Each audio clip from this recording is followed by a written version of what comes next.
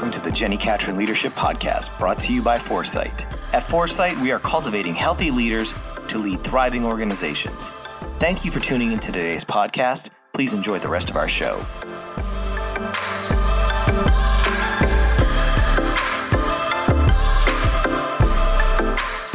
Hey everyone, I hope you're doing great today.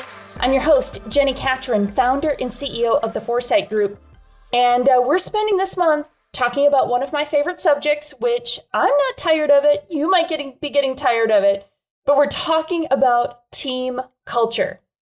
So let me describe a scenario for you and see if it resonates. It's a new year. You've started a new budget. The resources were released for you to hire that new role that you desperately need.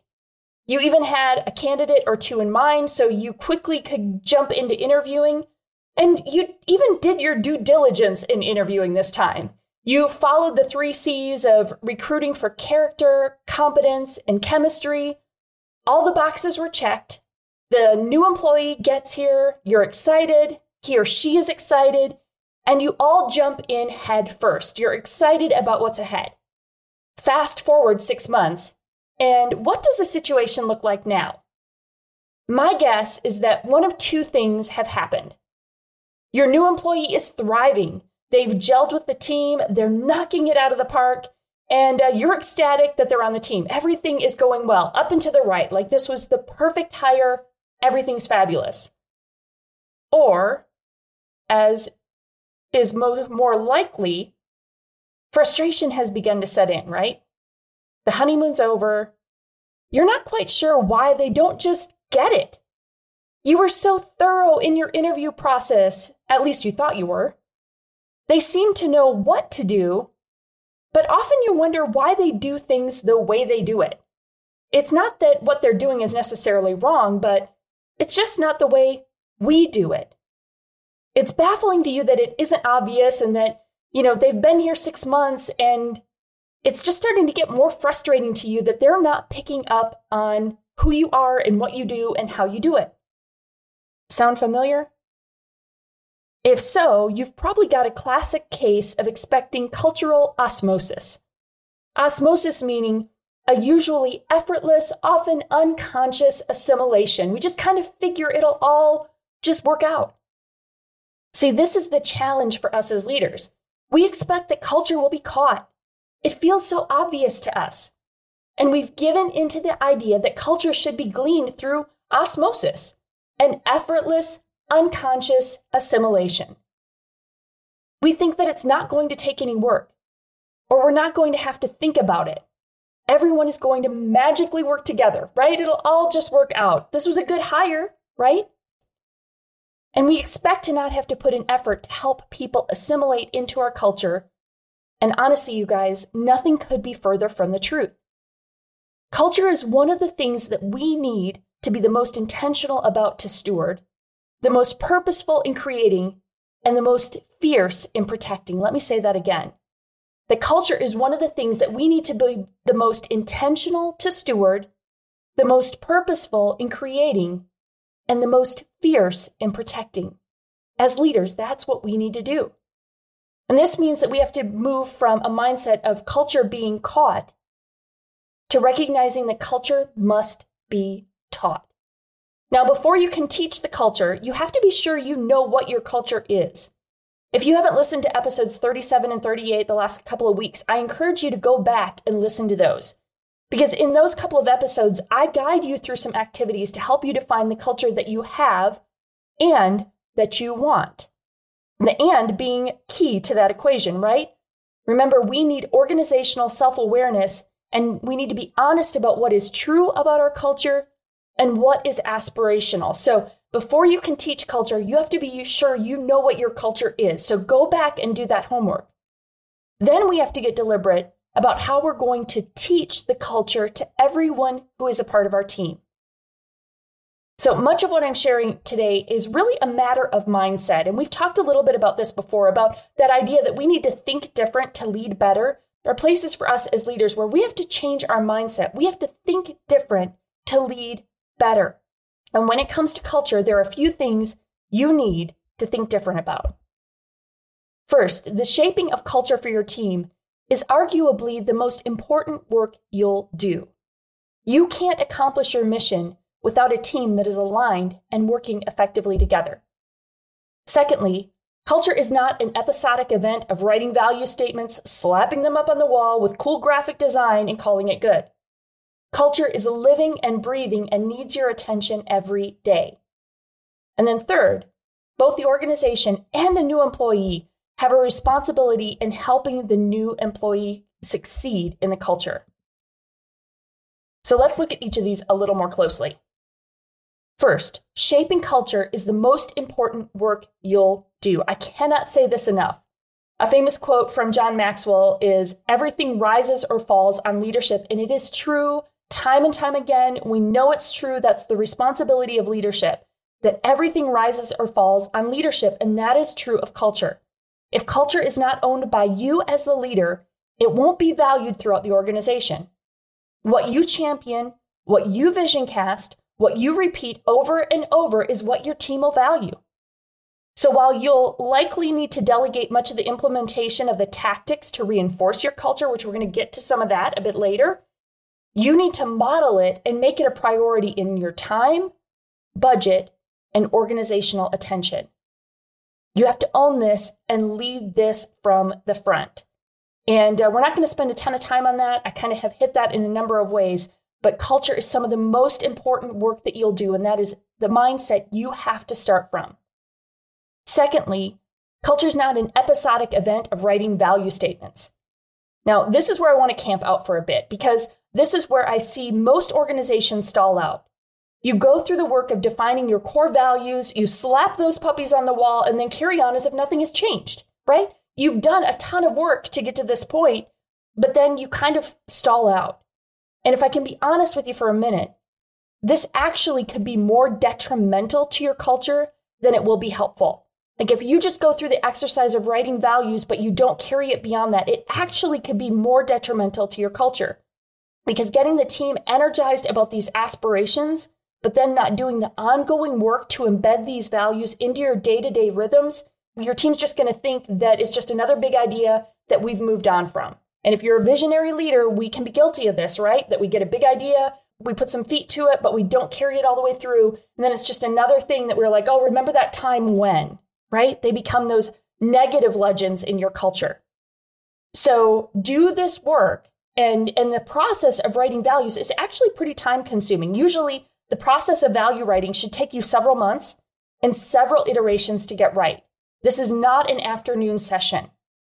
This is a commitment to getting perspective, doing some brainstorming, getting some feedback, refining some more, and then ultimately deciding on the 3 to 5 values that are essential for your team to live out your mission and vision. So it needs appropriate time. I want to challenge you with giving the value work plenty of time, but don't stall out there. If you do that process well, I understand why you'd feel like you've reached the finish line, right? Because you've put a lot of time and attention into it. But let me caution you that you haven't reached the finish line. You actually just got to the starting gate. That was like the pre-qualifier. Now the hard work of intentional, conscious assimilation of those values into your culture or into your team begins. In his book, Culture Wins, William Vanderbloemen defines the employee life cycle in 9 stages.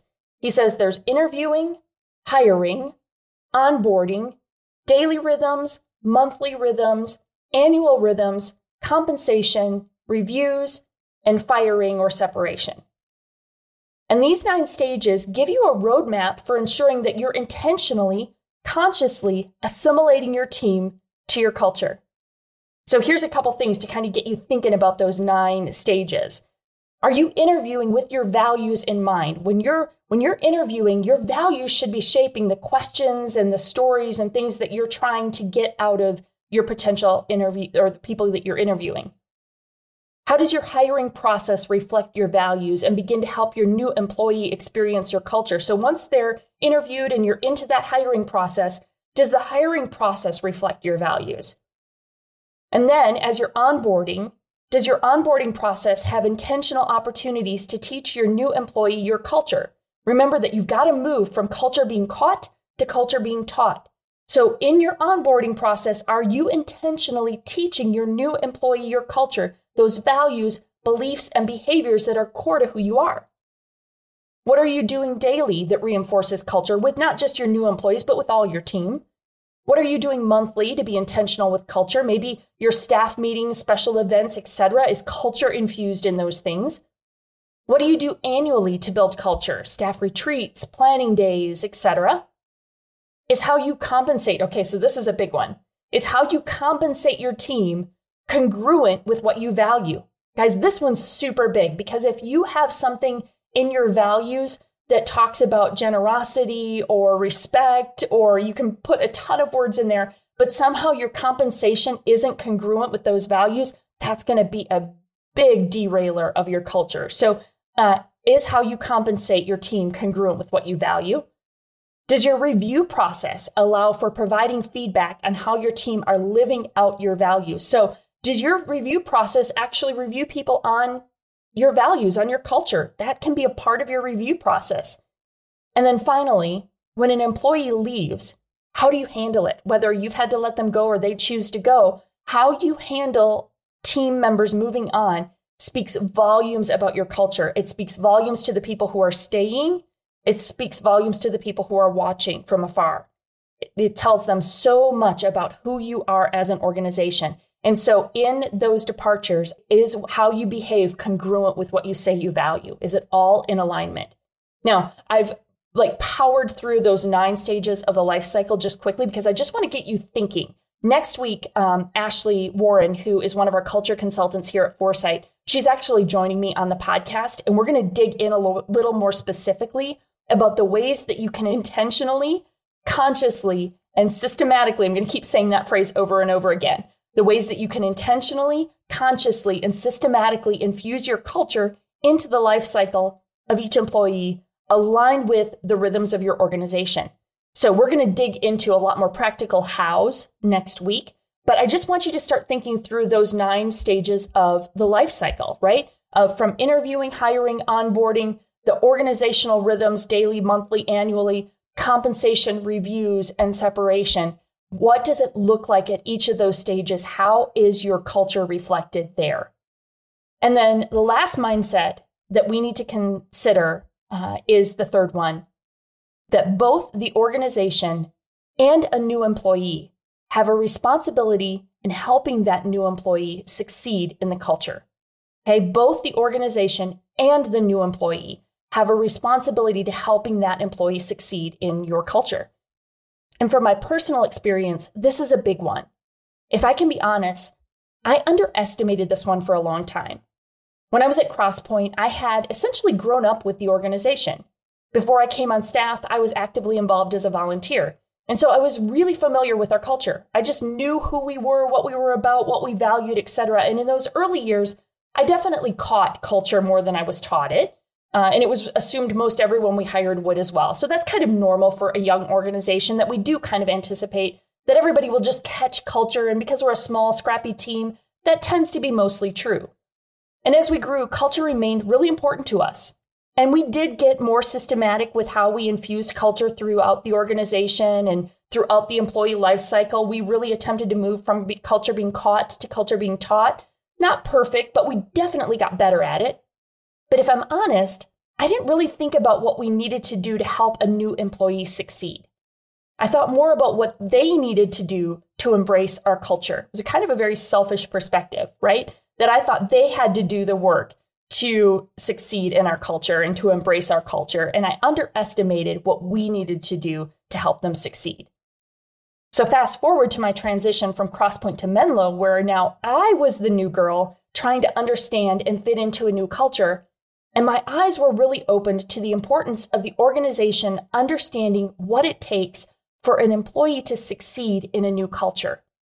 We often use the word transplant, right? When we uproot from a known environment and plant ourselves in a new one. And in my case, I was transplanting across the country, right? So it was not just a new team culture, but it was also a new culture in general. So lots of new things that I was trying to understand and embrace.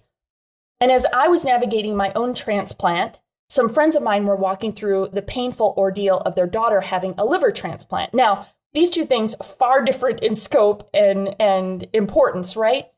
So while my organizational transplant was nowhere near the life or death situation that my friends were facing, and I'm not trying to compare them in that context at all, but something that they shared with me had an uncanny application to what I was experiencing. See, one of their specific prayers was that their daughter's body wouldn't reject the new liver that she was receiving. And in order to help the body accept the new organ, they had to give the body anti-rejection meds. So of course, I'm expecting, with my limited knowledge, right? I'm expecting that the new organ has to adapt to the body. But I was really intrigued by this idea that they were making sure that the body didn't actually reject the new organ.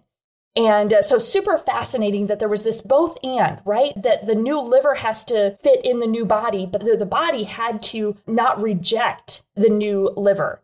And that's about the extent of my medical knowledge and understanding. I think the concept has some pretty profound implications for us as culture leaders. See, we can't just assume that a new employee will merge into our culture without some work. There's no such thing as cultural osmosis. We have to intentionally, consciously assimilate new employees to help them succeed, right? They have to do the work of understanding culture and attempting to fit in. But we as an organization have to understand what it's taking for them to make that adjustment. And we have to make sure that we're doing the things and we have the processes and the systems that help make sure that they are able to embrace that culture as well. So what are the anti-rejection meds we need to take as an organization? How do we make sure that we don't unintentionally reject this new organ, this new employee, right? Back to that example that I shared at the top of the episode. That, we are off to the races, we're off to a great start. But if we don't intentionally do some things to make them succeed, we're going to find ourselves a few months down the road and wondering why we're getting frustrated, they're getting frustrated, and things aren't working. So what are the anti-rejection meds we need to take as an organization? Do we reject new employees without teaching them about our values, beliefs, and behaviors that shape our culture? Right? Are we not equipping them with what they need to succeed? Do we expect them to do all the work, or are we creating the opportunities that help them adapt and succeed? See, culture work is hard work, but it's incredibly rewarding work. I know I'm the bearer of bad news most of the time. I'm so sorry. But culture work is hard work. It takes diligence, persistence, patience from us as leaders. But we get the privilege of aligning a team of people to accomplish the mission that we're called to. This is a privilege, you guys. We get to take all these unique individuals with their gifts and strengths and experiences and opportunities that God has given them, align that collection of all these unique individuals around a mission with a shared culture. And when we can do that successfully, we get to accomplish the mission that we are all passionate about and feel called to. When a team is aligned and working together, it's extraordinary what they can achieve. And that's why culture matters. That's why we need you to lead it well. So next week, Ashley Warren's going to join me and share her experience. She was director of employee culture at Crosspoint. So Ashley and I worked together for about 10 years, kind of collectively stewarded the culture piece when we worked together. And then when I went on to Menlo, she was promoted into the role of director of employee culture and did a phenomenal job helping lead the way there. And then now, which I'm pretty excited about, she's one of our culture consultants here at Foresight. And so she comes and works with teams like yours to help lead you through some of these activities that we've talked about, things like helping you define those values, beliefs, and behaviors, helping you think through all the steps of infusing culture into your life, into your employee and organizational life cycle. And so she's going to come next week and share some practical ways we could infuse culture into the rhythms of our organizations. So make sure you're subscribed so you don't miss an episode. And it's a huge help. If you rate, review, share, please. We love for more people to know, learn, and just continue to grow and learn about what it means to lead well, especially in the area of culture. And then don't forget that we have a free culture workbook that will walk you through the steps of defining your culture. So it's a great resource to kind of get you started on this journey. And you can text Foresight, that's the number 4, and the word sight, SIGHT, to 773-770-4377. So text Foresight, the number 4, the word sight, SIGHT, no spaces, to 773-770-4377, and we'll get you that download. You'll also get our weekly leadership insights that are just weekly articles all about leadership, helping equip you on your journey as a thriving leader. And guys, remember, my passion is to cultivate healthy leaders like you to lead thriving organizations. So keep leading well, and we'll see you next time.